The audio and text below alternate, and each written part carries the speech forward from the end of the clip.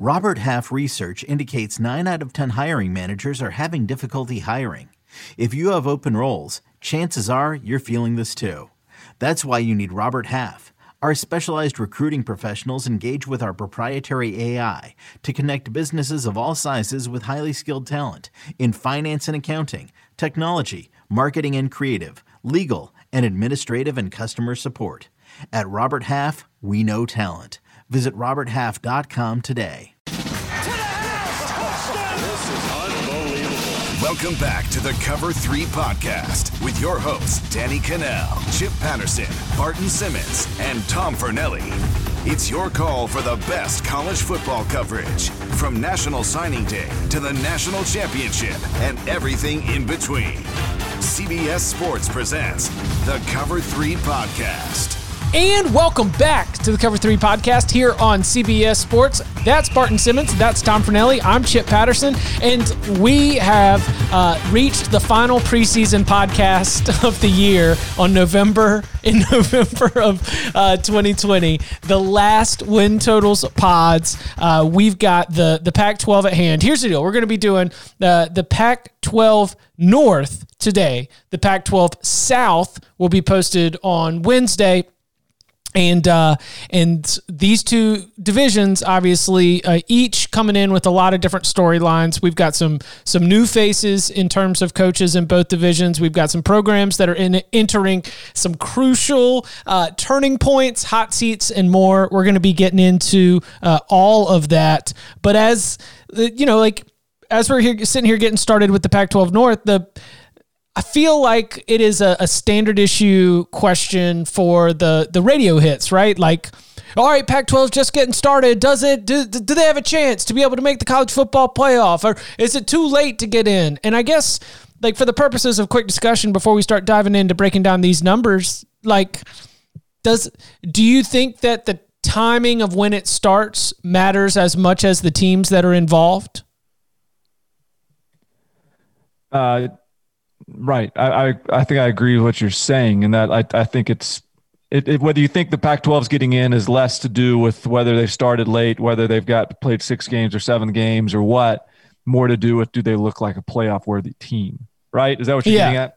The fact is, like, if you think Oregon's going to be a college football playoff team, then I think Oregon's going to be a college football playoff team with a 6-7 game schedule. And if you don't think Oregon's going to be a college football playoff team, or you don't want to come to Chip's Kool-Aid and drink that sweet, sweet USC nectar, come back for another year of just putting USC in the playoffs, then, you don't think it's going to be it. To position this as like a Pac-12 screwed it up, Pac-12, gave themselves no chance to make the college football playoff. They are facing some of the same difficulties that the Big Ten is, at least in terms of not having bye weeks if games need to be rescheduled. But at the same time, I kind of think that the Pac-12 getting on the field in the fall, getting whatever football in that they can, is going to at least keep all these programs on a calendar pace in a better way than a spring season might have. Yeah, I think if you're sitting there saying that Ohio State can make the playoff on a truncated schedule, then you have to say that a Pac-12 team can make the playoff, as long as, it plays well enough and it gets in. But going back to your love for USC, Chip, could one not make an argument that USC's chances are even better this year with a shorter schedule? That's fewer chances to screw up. And including no Alabama. Alabama. USC had a couple options, right? You could have entered this season having to start the year against angry Alabama and Mac Jones, and when Jalen Waddle was still in the lineup. Now you don't. Now you don't have to worry about that. Because if USC ends up going 6-0 in the Pac-12, then we can trick ourselves into thinking USC is playoff worthy. Mm-hmm. We can. There's all kinds of little mind games we can play with ourselves to say, hey, that team's as good as Alabama and Clemson and Ohio State. But if they went undefeated in the Pac-12 with a 52-3 loss to Alabama to jump things off, then it's a little tougher to play those mind games. And probably Notre Dame too. Oh yeah, for sure. That's right. Yep. All right. Time to begin. Pac-12 win totals. We got Pac-12 North today, Pac-12 South coming up later. Are you guys ready to count them up? Let's do it. Yes. As much as I think it's the under is a safe play, like I can't even. Count 'em up. Count 'em up. How many games y'all gonna win this fall? I can't fathom who wins. How many games y'all gonna win this fall? I just can't. I don't see it. It's not on there. It's not the schedule I'm looking at. Unless there's another schedule somewhere.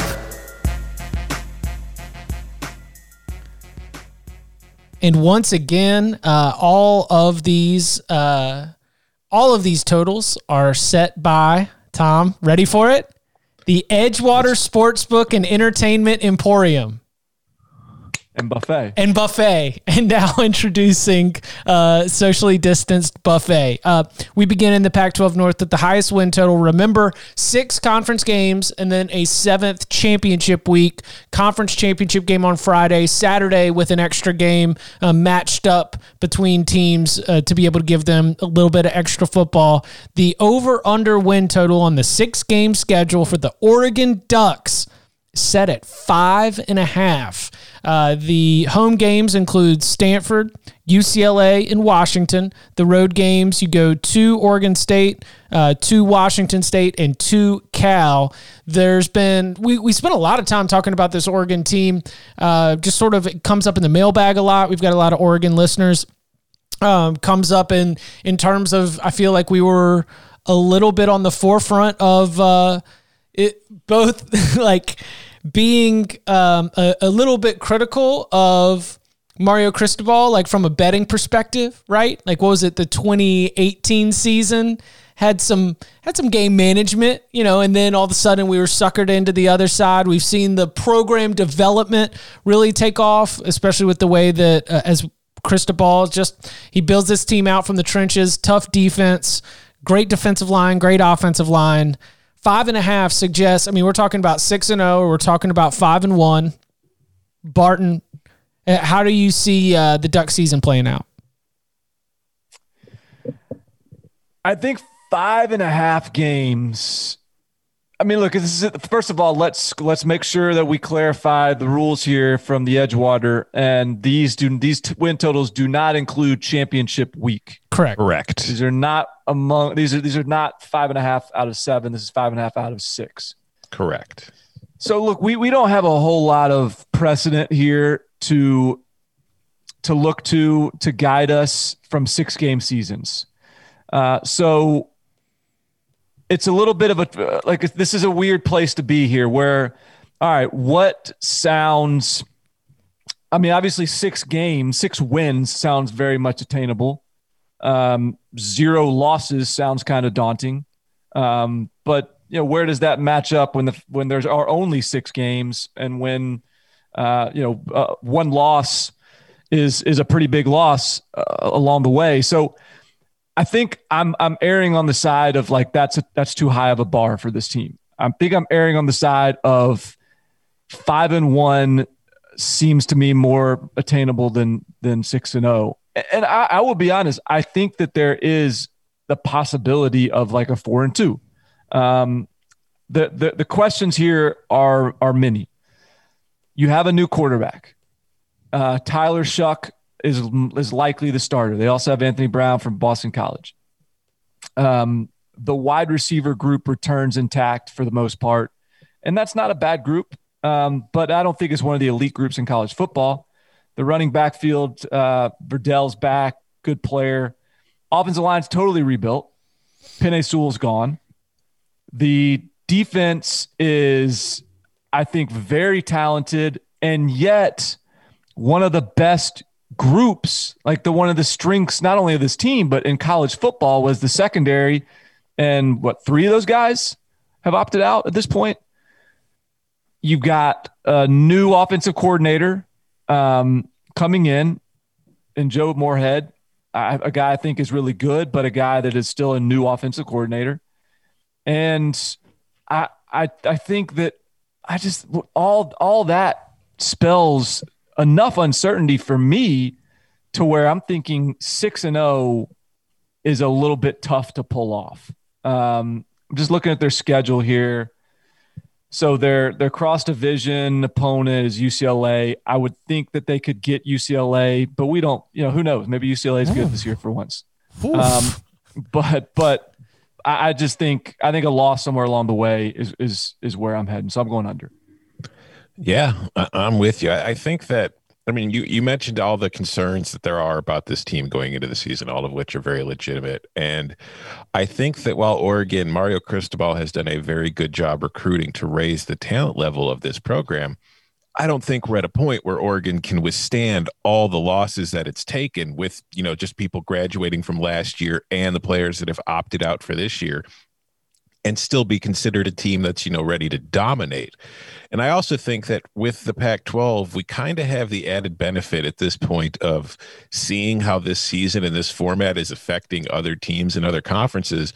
And one of the lessons that I've taken so far is that unless you are the Alabama, Clemson, or, we've only seen 2 games, but Ohio State's, it is really hard to imagine any team getting through a short, compact schedule like this with no breaks in between and no warm-up games against, weak non-conference competition without screwing up somewhere and suffering a loss. Some of them won't be expected. Some of them won't be, would be less shocking. And when I look at the Oregon schedule, it's like, yeah, it's capable of winning all 6 of these games.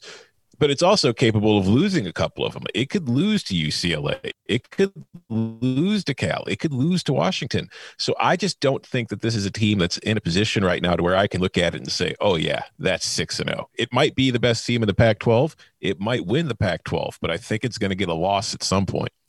We're all the way in on the under right here. My trouble spots are at Cal, which I think is going to be a really, really good football team. And even though that Washington game is in Eugene, I expect it to be competitive. I don't think it's a game that Oregon can definitely chalk up as a win. I like Oregon to win against Stanford at home. I think that normally going to Pullman can get a little bit tricky, but I'm downgrading the Cougars a little bit. Year 1, Nick Rolovich, a little bit of, just a hunch there. UCLA at home, I think, should be a win, and Oregon State, as much as we love our beloved Beavs, I do have that for a win as well. So I could really see 5-1 probably is the more likely. 4-2 though is my floor. I don't see anything worse than that. And then 6-0, if it happens, then Oregon's going into the conference championship week. Probably like 7th or 6th in the college football playoff rankings, with a bunch of teams ahead of them that are all playing each other on conference championship Saturday. And so we're just like selling drama. We're like, all right, and if this very specific 5-outcome set of events happens, well then, Oregon fans, you get your day. Oregon just sitting there with a 20-1 parlay ticket. Like, come on. Yeah, seriously. I think like last year was a step forward for Oregon. And yet I don't think this is all linear. Like, I don't think that you just are automatically going to take another step forward. They probably won't be as good a team as they were last year. And that's okay. That's not some big slight on the program. They might take a slight step back this year, only to take a bigger step forward next year, because then Tyler Shuck is back. Then the offensive line will bring back experience. A lot of the skill talent will still remain. And a lot of the young talents, the 5 stars they're bringing in at the linebacker position, spots like that, will have taken hold as well. And Gavon Thibodeau is still there. So I think if you're betting on like an undefeated Oregon, I think 2021 is your time to do it. Count them out. The Washington Huskies over under set at 4.5. Year 1 of the Jimmy Lake era. A promotion from inside the program that we sort of seemed like a no-nonsense. The surprise was really Chris Peterson deciding to step down, but Jimmy Lake gets promoted, and this team was held back a little bit offensively. So we're looking to see whether a change at head coach. Jimmy Lake, the defensive coordinator for the Huskies, defensive backs coach as well, who helped the Huskies have championship-level defense year in and year out. We'll see if a little bit of a shakeup in the staff leads to any change in terms of the way that the Huskies go about their business, and certainly in terms of productivity. The cross-division draw is Arizona on the 6-game schedule. And nice. at home. They've got Oregon State, Arizona, and Stanford on the road. They've got Cal, Washington State, and Oregon. Tom, how are you picking this again? Over under set at 4.5. I'm optimistic. I'm going over. I think that they could get to 5 wins. You mentioned the offensive problems that this team had last year, and it wasn't great, but a lot of that was red zone based, because if you look at the numbers for last year in the Pac-12, Washington, you might be surprised to learn, actually ranked 4th in the conference in points per drive. Only Washington State, Utah, and Oregon were ahead of it, and Oregon was barely ahead of it. The problem for Washington, like I said, was in the red zone. They really had trouble cashing in for touchdowns. They had to settle for field goals all too often. On the other side of the ball, defensively, they were Washington. And I think that they're going to continue to be Washington with Jimmy Lake. And I think that with Jimmy Lake taking over, maybe putting in some energy into the program that maybe had been lacking, not that Chris Peterson wasn't 100% dedicated to his job, but if the act of retiring was on his mind and something he was considering, it's not hard to see that seeping into the way he was approaching things, and maybe just, letting go of the rope a little bit for Washington last year, which helped lead to an 8-5 season. So I think that was a team last year that was better than its record suggests. I think that defensively, they're still going to be very sound. And I think you mentioned the schedule. I think they've got a beneficial schedule. Starting on the road at Cal will not be easy. That could be a tough game, but I think they can get Oregon State. I think drawing Arizona from the South, that is as good as you can hope for the most part when it comes to your cross-division game. Washington State's taking a step backwards, I think, this year. Stanford, we'll let Barton rip it apart later. I'm sure he's going to. And then there's the game against Oregon, which I think they're very much capable of winning. So if it's looking at a 5-1, 6-0 kind of season, I think that's very much in play for the Huskies. I'm going over. I'm surprised at that a little bit, because I'm also on the over, and I kind of thought I'd be a little bit on an island with that one. I think because we just talked about Oregon, and it'll sound a little bit hypocritical to act like, the over is the play for Washington and the under is the play for Oregon, when there's some similarities in these two teams. I think the difference here is that, Oregon 5-1, Oregon is allowing for a really good season. That's just 6-0 is a tall ask. And then 5, the tough part is, like, they could very well be 4-2 here, Washington. Like, that's this is a tall ask to get to Washington to 5-1. But I think, again, there was a little bit of Oregon hit a really high point on the trend line for their program, and now it's going to take a little bit of a step back as it reaches for another, like, even higher point. Whereas Washington, like last year, was a step back, and this year I think is pacing towards a step forward. I'm a little bit worried that Levi Onwuzurike is opting out. Joe Tryon is opting out. Like, those are not small departures there on the defensive line.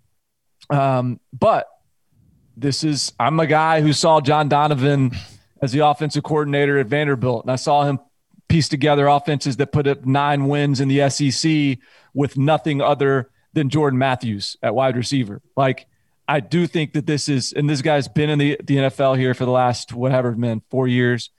And I think this will be an improvement at offensive coordinator. I think that I'm always a little worried. Like, it feels like every year Washington has like a 4 quarterback like competition. Yes. And they're all named Jake or Jacob. Right. So I'm a little worried about how how many reps our number one guys getting here heading into the season. But, I think Kevin Thompson's coming from FCS is a good option. I think Ethan Garbers is a true freshman, could be a really good option as well. That doesn't include the resident Jacob of this year's team, Jacob Sermon. I think that there's good players in that depth chart. And then this is a team with great DBs.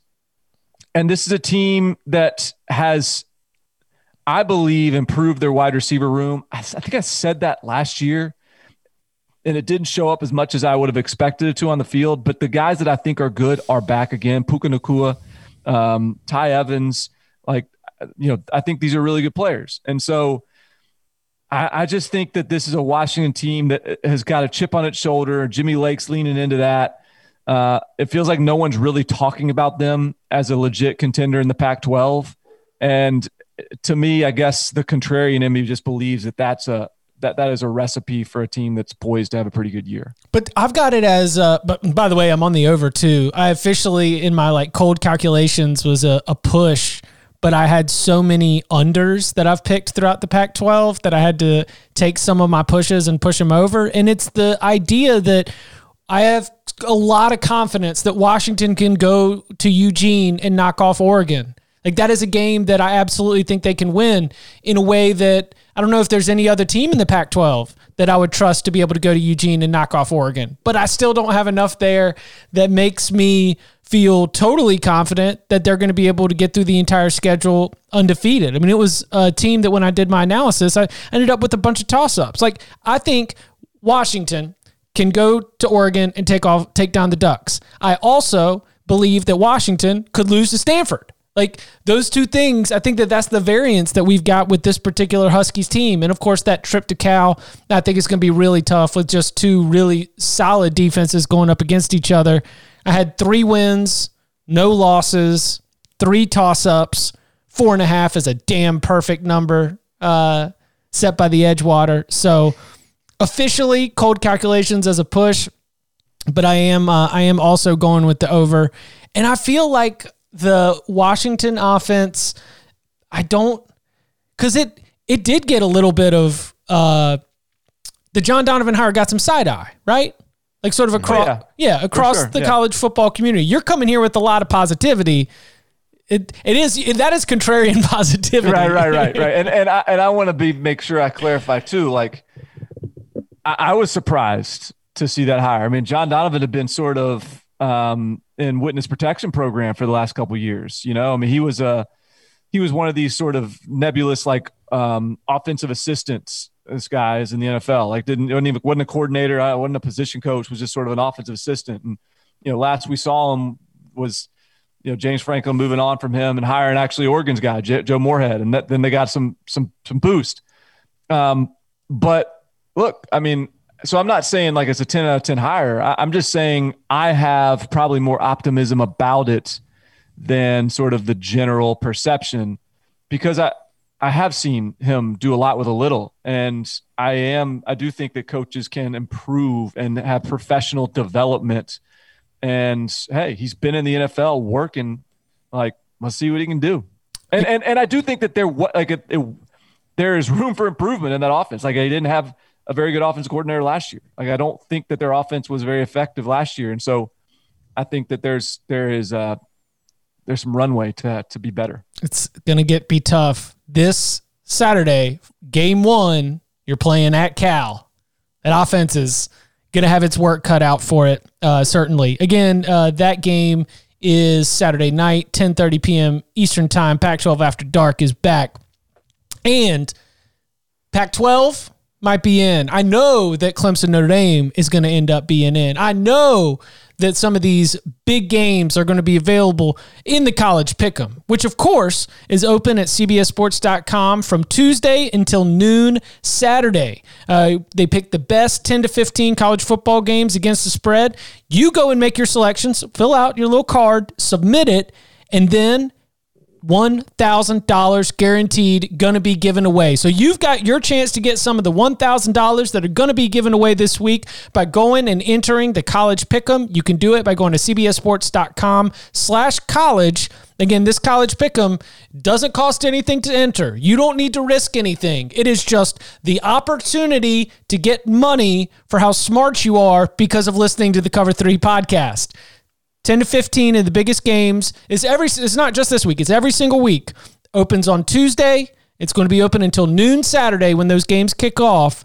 Go and make your against the spread selections. Get a chance to get some of that $1,000 guaranteed given away. cbssports.com/college to play the college pick'em. Am I eligible? No. Darn it. You might be actually, but I'm assuming that if it's not the CBS Sports Podcast Network, if it's not cbssports.com, if it's not Sportsline, if it's not CBS Sports HQ, one of your many hats probably deems you ineligible to win. It's in the fine print somewhere. I mean, $1,000 is a lot of money. Should I quit my job and try to win the 1,000? I would not recommend it. Why don't you stick to Champions League parlays? Oh, those aren't going great today, Chip. Okay. That means not good for me either. All right, let's turn our attention. We mentioned the Cal Bears. They... How many games y'all gonna win this fall? The Cal Bears have a win total set at 4.5, the same as Washington. I guess you could say that Saturday's game is going to be a little bit of a pivot point from the other division. They draw Arizona State and on the road as well, but they get Washington at home, they get Oregon at home, they get Stanford at home. They go to Oregon State and to Washington State in division play. We've got a defense that is once again up to Justin Wilcox standards. We've got, let's see, I was looking at their personnel earlier. We know that Chase Garbers is going to be awesome, but all right, Cameron Bynum opted out. Said, I'm going to go get ready for the NFL draft. Oh, no. Now he's opted back in. You've got Cameron Good. You've got Kenny Dang. No Evan Weaver to put together like 25 tackle games, but still just a really solid group on the defensive side of the ball. If you're a Chase Garbers believer, then this is your opportunity to defend him. Chase Garbers banged up, but in games where he both started and finished the game, they were pretty good. So I guess, Barton, which way are you going with the Bears?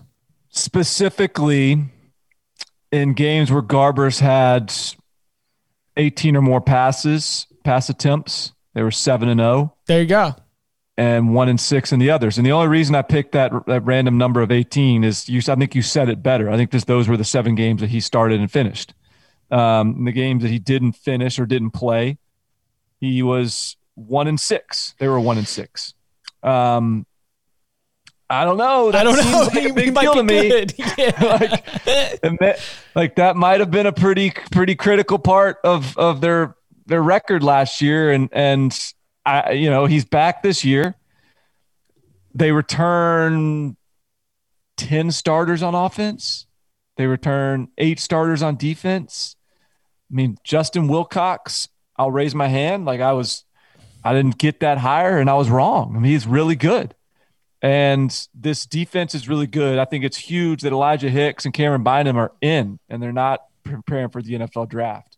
They've got a nice little mix of veterans that are starting, and then they got a bunch of freshmen in the 2 deep running with the 2s. And I think that indicates that they like the guys that they've recruited and that they've got some experience to kind of shepherd them through this thing.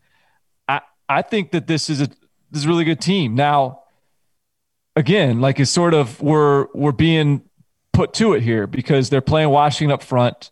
They've got Arizona State as a cross division. That's not probably one of your draws you would have liked to have seen. They still have Oregon on the schedule. So to me, it's like, all right, well, what happens within those 3 games?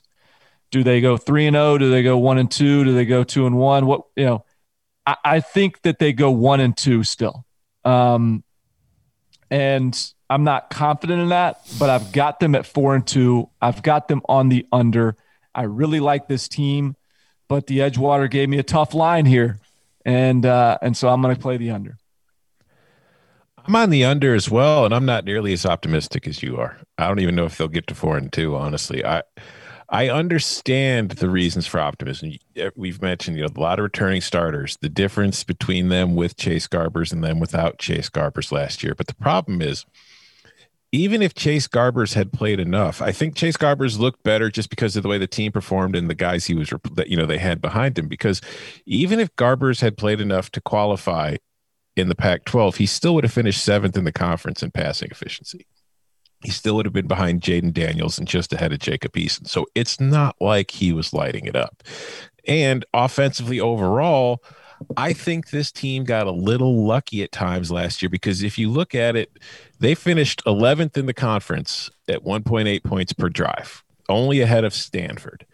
But that was boosted because they finished in the conference in the red zone. They did great. They had a red zone scoring efficiency of 71.4%. On a goal to go efficiency, they were at 87%. I don't know if they're going to be able to maintain that kind of success in the red zone, considering how much they struggled everywhere else and just, in fact, struggled getting to the red zone a lot of the times. So I look at this team and I see a team that's got to win games like 19-16, and it's hard to do that consistently unless you have a truly elite defense. And I think Cal's defense is good, but I don't think talent-wise that it's anything we would consider elite. So I see like a 3-3 season, maybe even 2-4. Ooh! And I know our boy David Cobb is going to come out. He's going to be angry when he hears this, but I just think that that's the case. I feel like Cal was the team that was kind of christened as the team that's going to take a step forward, but I felt like it was more because everybody was kind of surprised by it last year than it was anybody taking like an actual sobering look at some of the numbers underlying the results. So I like Chase Garbers. I don't think he's an amazing quarterback. Maybe he takes a step forward and becomes that this year, but I just don't think they're good enough offensively where I want to count on them to win, however many games it would take to get over here. Even at 4-2, they'd still be under. So I'm going under. So I don't disagree with what you're saying about Chase Garbers. The difference in Wisconsin's games with Chase Garbers and without Chase Garbers. I was about to call him West Coast Jack Cohn, and you basically just did that. Yeah. You called Wisconsin game. You said Wisconsin with Chase Garbers and without Chase Garbers. It is. Oh, is that what I said? Yeah. He's Jack Cohn. They are Wisconsin. So like what's the difference between them with Chase Garbers and without Chase Garbers was that with Chase Garbers they had a decent quarterback that they could operate an offense with and be functional with. And without Chase Garbers, they didn't. And the offense was totally inept. And when you're totally inept, it's hard to lean on that defense. Justin Wilcox has that Wisconsin background. They're basically the Wisconsin of the West. And I think that's the way I view them. And so I don't get too caught up in who the quarterback is for Wisconsin because they're going to figure out a way. And I'm starting to trust Cal to just figure out a way because I think that their defense is good and Justin Wilcox has got those guys ready. Count me on the under, but it is way more of a Barton under than a Tom under because I found it. I think that trio at the top of the Pac-12 North is awesome. And one of the reasons why I'm going like under, I think I said push to over for Washington. And then this was a push to under where I think the wins are Oregon State, Stanford, and Washington State. And I think the toss-ups are Washington, Arizona State, and Oregon. So this is the hinge game. Like if Cal loses to Washington, then this is an under. And if Cal beats Washington, I think this is an over. And I think they can go 5-1. But I am far more optimistic about Cal. I'm excited about Cal. And having all three of those teams really good in the Pac-12 North is making that division really tough. It makes Oregon's chances of going undefeated very, very slim just because I think highly of where Cal, in addition to Washington, is at. So I'm on the under, but I don't see a 3-3 or a 2-4. So far, the only disagreement any of us have had is just on how many games Cal will win while finishing under the total. Right. I got a lot of unders out here in the Pac-12. I don't know how the schedule ended up breaking that way, but it's just where I'm at. Count 'em up! Coming up on the other side, we take a look at the rest of the Pac-12 North. Can Stanford get back? What to expect from Nick Rolovich and Washington State and our beloved Beavs. Jonathan Smith back again. We break down the schedule next. Let's go! It's the most all-star studded challenge ever. And this time, it's every competitor for themselves. Best challenge ever! The Challenge All-Stars. New season now streaming on Paramount+. Go to ParamountPlus.com to try it free. Terms apply. All right, so next up in the countdown, we're going from most wins to least wins according to the Edgewater Sportsbook and Emporium. Stanford set at 3.5. The cross division, man, that is a That is a fortunate. We mentioned Arizona as being like maybe the best thing you could see if you're a Pac-12 North. How about Colorado at home? Yeah, that's going to be something that's going to make you feel better about yourself. The Cardinal, again, 3.5. Tom, which way are you going? Do you see a 500 season for Stanford? Yeah, I'm going under. I'm going under at 3-3 because I think they're definitely losing the opener against Oregon. I don't know what we've seen from Stanford last year or going into this year to think that they're going to win that game unless it's just a crazy, stupid game where weird things happen. But I do think that Colorado game, very winnable for Stanford. I think that Washington State is very winnable at home for Stanford. So then I got 3 games left. I'm sitting at 1-2. I got Cal on the road. To me, as we've discussed, that's more of a coin flip than I think you guys probably feel to me. I think that Stanford could easily win that game just as well as it could lose it. Washington on the road, that's a tough pill to swallow. And then Oregon State at home, that's somewhat of a coin flip to me too. But so I think that best case scenario, we're looking at 3-3. So we're under the total here. I'm under. Shocker. So let me, where do I want to go? I mean, look, here's probably my biggest issue here is the fact that this is one of these programs that has barely been able to get guys on campus. I mean, they had guys have flown home, for the summer, for the fall, and now they're back on campus. Like, I don't know how much, like, it's taken them a while to even be able to meet together. Like, it's just, I think that they're facing a little bit, and there's a couple of schools like this. I think obviously we didn't mention this with Cal. Cal probably has some similar issues in terms of just the challenges that the COVID era has presented. I think Stanford is one of the ones that's tough. So there's that before I even get to just the decay, the identity crisis. We'll see what it looks like this year. I mean, maybe they figure it out. I mean, it doesn't help that they lost Walker Little to opting out to the NFL draft, who I don't know what he gets drafted, but he had a chance to play himself into the first round if he's not a first rounder already at left tackle. And I mean, Davis Mills is legit. I think he's a big time quarterback, but this guy's struggled with injuries his whole career. The offensive line has not been consistent since Mike Bloomgren left. I think Simi Fehoko, who's a sophomore this year, he was a freshman last year coming off of a LDS mission. He had a good freshman season. Maybe he can break through and be a weapon for Stanford. But like realistically, I don't see a ton of guys that worry me as perimeter threats. Defensively, it feels like it's been a while since this has been the Stanford that just totally suffocates teams on that side of the ball. I just think things are still. I have no reason to believe that the decay has ceased, and so I am on the under here.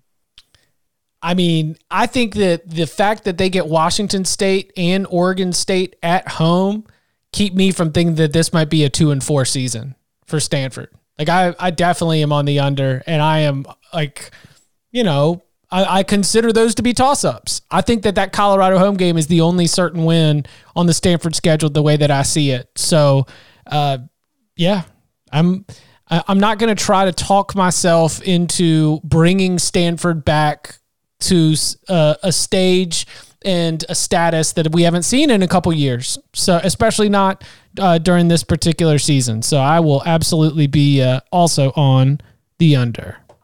How many games y'all gonna win this fall? Which brings us to Washington State. Nick Rolovich comes in to take over for Mike Leach, and he inherits a program that should still be able to be productive offensively. They've got, from the cross division, they play at USC from the Pac-12 South. Home games are Oregon, Washington, and Cal. Woof. Road games at USC, at Oregon State, at Stanford. So we did run and shoot, but it wasn't really all necessarily run and shoot. We were just certainly moving up tempo, trying to be productive at Hawaii. What is that going to look like as he comes in? How much of that was just Nick Rolovich leaning into his personnel? What does he inherit? Like, I feel like there's a lot more questions with the Cougars than I necessarily have answers for. Our over-under set at 1.5. Barton, which way are you going? Oh man, this is a tough one. I've been in the past. I've made mistakes with Washington State because Mike Leach does his Mike Leach thing, and he sucks you into not really believing in these guys because there's a lot of names that maybe you don't really know that well. You don't have a lot of confidence in, but they find success, they overachieve, and so I've probably gotten some underpicks wrong here with Washington State through the years, and there's a little bit of that to this year as well. I mean, look, Max Borghi's one of the best running backs in college football. He's a blast. Abe Lucas is a high-end NFL draft prospect at offensive tackle. They've got guys that can catch the ball on the outside. They are starting a true freshman at quarterback in Jaden DeLaura. I don't know how I feel about that. I mean, he beat out some guys that Cameron Cooper and Gunnar Cruz those guys are talented. I mean, they're not bums, and he beat those guys out. So I don't know. Maybe it's a good thing that he's a starter. Maybe that means that he's been forged through the fire of competition. But I think that when I just the roster, when I compare it to the other teams, when you talk about they have 0 spring practices, they've got a new head coach, new system. I don't know. I've got a hard time going over whatever the number is. Someone's got to go under, and Washington State is just not one that I have a lot of confidence in. So I'm playing the under here. Same. It's I don't know how difficult or strange the transition would be going from like an air raid to a run and shoot. I suspect that it's not going to be that drastically different for a lot of the returning players that are coming into this new offense, and I think that is a good sign. But you mentioned Jaden DeLaura is taking over as a true freshman. He's starting the first game, and maybe that's a good sign in that he was able to win the competition. But it could also be Nick Rolovich looking at this season and saying, well, year 0. It's year 0, kind of a transition. Let me get my kids some experience because, there was no spring. There was no real camp leading up to the season. So because it's like, I don't know how much he could have done in practice to really say, wow, that guy is clearly our number 1 starter going into the season. And I think it could be more of that situation, but there are just too many questions with this team because of all that stuff for me to feel super confident about it. Like that Oregon State to open, I'd lean Oregon State. Oregon, I think that's a loss. At Stanford, I'm leaning Stanford. Versus Washington, I think that's a loss. At USC, I think that's a loss. At Cal, I think that's a loss. So when I go through it, it's like I don't see the game where it's like I feel comfortable saying that, yeah, they've got a better chance to win that one than lose it. I do think they're going to get a win somewhere, though. It's just I don't think they're going to get 2. So I'm going to stick with the under. Where's the second win? Where? Is it something about the 6-game schedule? Is that what has us in lockstep right now? We need more games to be able to spice up like the opinions on it. It's just not as much variance because it's like everybody. When there's a smaller schedule, it's easier to agree. Yeah, I don't see a second win.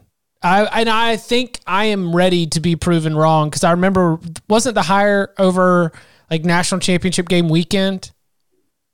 Like I think it knew one of those like news breaks, but everybody's so in the midst of something else. The actual news just sort of like flies a little bit like below the radar. Yeah, it might have been national championship weekend. It was something because it was definitely one of those. Oh well, don't really have time for that right now. Yeah. Hey, somebody, can you knock out that post real quick because we've got this other thing going on over here. That's that sort of situation. Because I had some conversations with some people in New Orleans, and I was admitting I was like, look, I haven't been to a Hawaii game. Like I don't outside of like watching it while the podcast uploads, just sort of as my lullaby to tuck myself in as the instant reaction pod is getting sent to subscribers. I don't have, and what my other note was knowing that you better have 2 quarterbacks ready because Nick Rolovich is going to pull his first quarterback in like the second quarter, put in the backup, then he's going to pull him and switch him back. Like I just didn't have a good feel for what to expect. I mean, the Britney Spears impersonator at Mountain West Median Days, like there's all these little items that you could grab that are shiny objects to make me be excited about the idea of Nick Rolovich at Washington State. But, he also kind of mismanaged a player trying to decide whether or not he's going to opt out earlier this year. Things were not exactly handled in the most smooth manner in that case. Not the best situation to have a player feel like he needs to tape a conversation that he's having with you. I wouldn't say trust is particularly high in the locker room, but that plays no impact on my decision here, which is also to go under. It is just a matter of, like, very simply, I think that at USC is a tough cross-division game. And when the toss-ups that I've got are both on the road at Oregon State and at Stanford, chances are not good that there's a second win there. I think that Washington State probably wins one, but I don't know where the second one comes from. Count 'em up! Which brings us to our beloved Beavs and Oregon State. Oregon State gets out of the cross division, has to go to Salt Lake City to play Utah. They get Washington State at home, Cal at home, Oregon at home, at Washington and at Stanford are the road games in division play. Barton, we have we've come a long way with this Oregon State program, and I wish that we had non-conference games to be able to throw, like, on the lockup Oregon State. Like, I wish we had a Colorado on this schedule or an Arizona, where that the disrespect would have them as like a short dog or even just a narrow favorite. It's like, oh no, Oregon State's gonna. This is a game they win. This is a game where they flex how far they've come. I don't know how many opportunities there are here. 1.5 is our total. Which way are you going? Okay, this is a team that they won 4 games in the Pac-12 last year. Mm-hmm. They won 4. All right. We together in our fandom with Oregon State have traversed beyond the idea of moral victories. Mm-hmm. We have developed, we have improved. We saw meaningful steps forward last year. I know how hard it's going to be. I know that the road is going to be rocky. I get it. There's going to be challenges ahead, but in a year like 2020, you got to believe in something. You just have to have some sort of faith in something. And I have faith in the Beavs, in my Beavers. 1.5 games. Their schedule is Washington State, Washington, Cal, Oregon, Utah, Stanford. I believe amongst those games, there is 2 that I have a very hard time envisioning them win. There is 4 that I believe there is a scenario within which they can win it. This team, I know that they got a new quarterback, and that was a big part of their success last year. But Tristan Gebbia is a gym rat. He is not a specimen by any stretch of the imagination, but he is a smart, accurate quarterback who will be able to operate the offense effectively. He will be able to win you some football games. Their defense is, they return 9 starters, okay? And amongst them, let me pull up their depth chart real quick. So Hamilcar Rashed is like a stud, like an NFL stud. They've got Addison Gums, Omar Spates, Avery Roberts, like all guys that are legit Power 5 high-end starters. David Morris is really good. Like, they've got players on that side of the ball. They've got a good running back in Jamar Jefferson. There is enough here for me to cling to, for me to lean into hope. For once in 2020, Oregon State goes over. I'm with you. Yeah, hop on board. I mean, I'm setting that speech to music at some point. Like, the offense was good last year, and they lose a whole lot on offense. Like, if we go back to Bill Connolly's, returning production rankings, Oregon State's 84th overall, but it's 123rd on offense. But the thing is, when I look at the team, I look at everything it needs to replace, I have confidence in Jonathan Smith, given his background and given what he's done, that, okay, they're going to have new players, but they're still going to probably score plenty of points. It's like, can they improve defensively? I thought that was the problem last year. And you mentioned it, Barton. Defensively, they rank 12th in those returning production rankings as far as the amount of guys that they have back and experience that they have back. So when I first saw this, when I saw this total that was set by somebody else, I was like, all right, this seems way too low to me, and I just have to take the over, because when I look at the schedule, it's like, they were 5-7 last year. They won 4 games of the Pac-12, but schedule-wise, we've talked about Washington State. I think that is a win. I think Washington is probably a loss, but I'm down on Cal. I think Oregon State can beat Cal at home. I think offensively, it's going to be too good for Cal. I don't think it could beat Oregon. Utah on the road, that's tough. Stanford on the road, that's a coin flip. So when I go through that, that's like 3 very possible wins that I feel confident that they can get. So I have to take the over. My pick is under. Whoa. But I root for the over. No, you're not. No. I had to keep it. Listen, I had to maintain integrity within this process.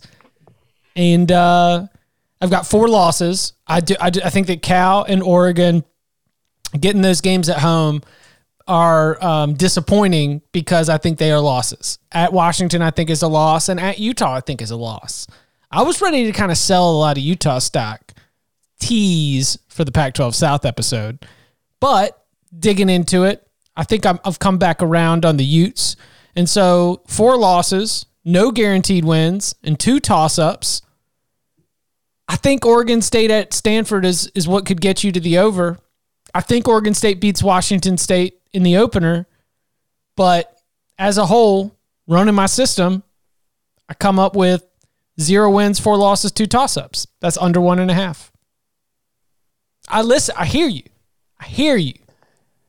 Man, be true to yourself. That's okay. Yeah. You be true to yourself. Just a hater. But just know that when this over hits and Tom and I are popping bottles, you're not invited to our party. No, I totally understand. And there are some victory parades that, I don't deserve to be at. Oh, man. All right. You can follow him on Twitter at Tom Fornelli. You can follow him at Barton Simmons. You can follow me at Chip_Patterson. Coming up next, we will be posting the Pac-12 South win totals. All that and much, much more. Gentlemen, thank you very much. Thank you.